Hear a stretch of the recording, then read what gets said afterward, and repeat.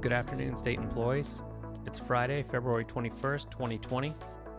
I'm Chris Dauphin, your TSEA Communications Director, and this is your TSEA News. The biggest news of the week was Governor Lee's announcement on Wednesday that he's decided to pursue paid leave through the legislative process instead of an executive order.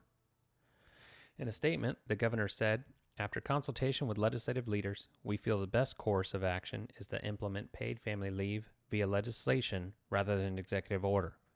The governor added, "We will propose legislation that is retroactive to March 1st, 2020, so that no state employee is negatively impacted by this change in course." Soon after the announcement, TSEA Executive Director Randy Stamps issued a statement. We will continue to work with Governor Lee and the legislative leadership to provide fair and beneficial paid family medical leave for state employees. Legislation will ensure this policy will be a lasting legacy for our governor and the legislature. We will be meeting with Lee administration officials later this week. Governor Lee's Executive Order Number 11 would have provided 12 weeks of paid family leave to state employees effective March 1st, 2020. This is a developing story. TSEA will provide more details as they become available.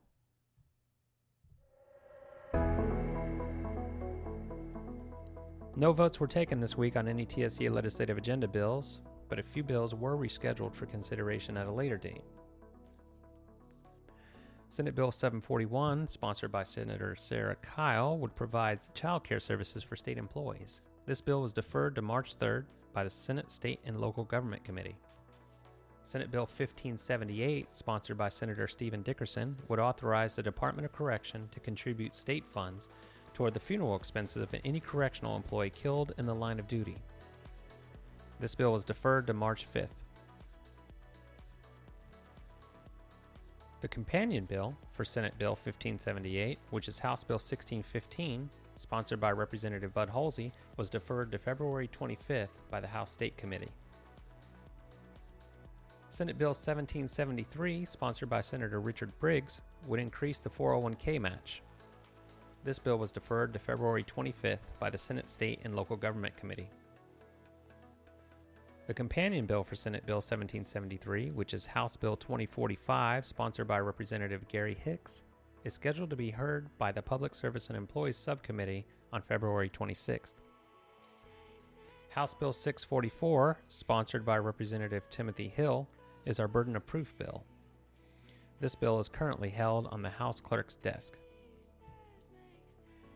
For the complete status and details on all the bills in TSEA's 2020 legislative agenda, visit tseaonline.org/2020-legislation.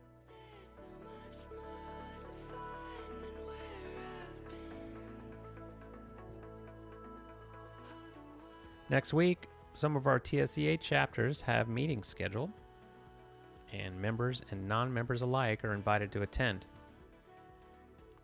If you live in Stewart or Montgomery County, our Warioto chapter is meeting at 6 p.m. on Monday, February 24th at the Harbor Cafe, 2131 Lowe's Drive in Clarksville.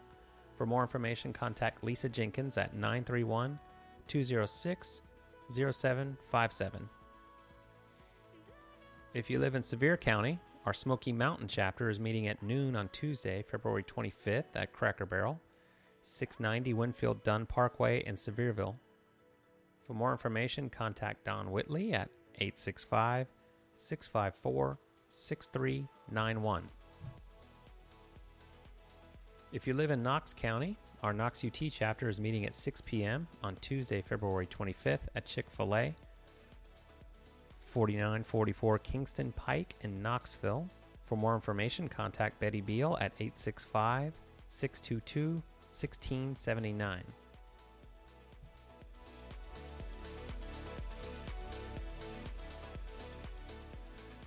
Okay, that's the news for this week. If you like this format and would like to hear more news delivered in audio format, let us know in the comments. For TSEA, I'm Chris Dauphin. Have a great weekend.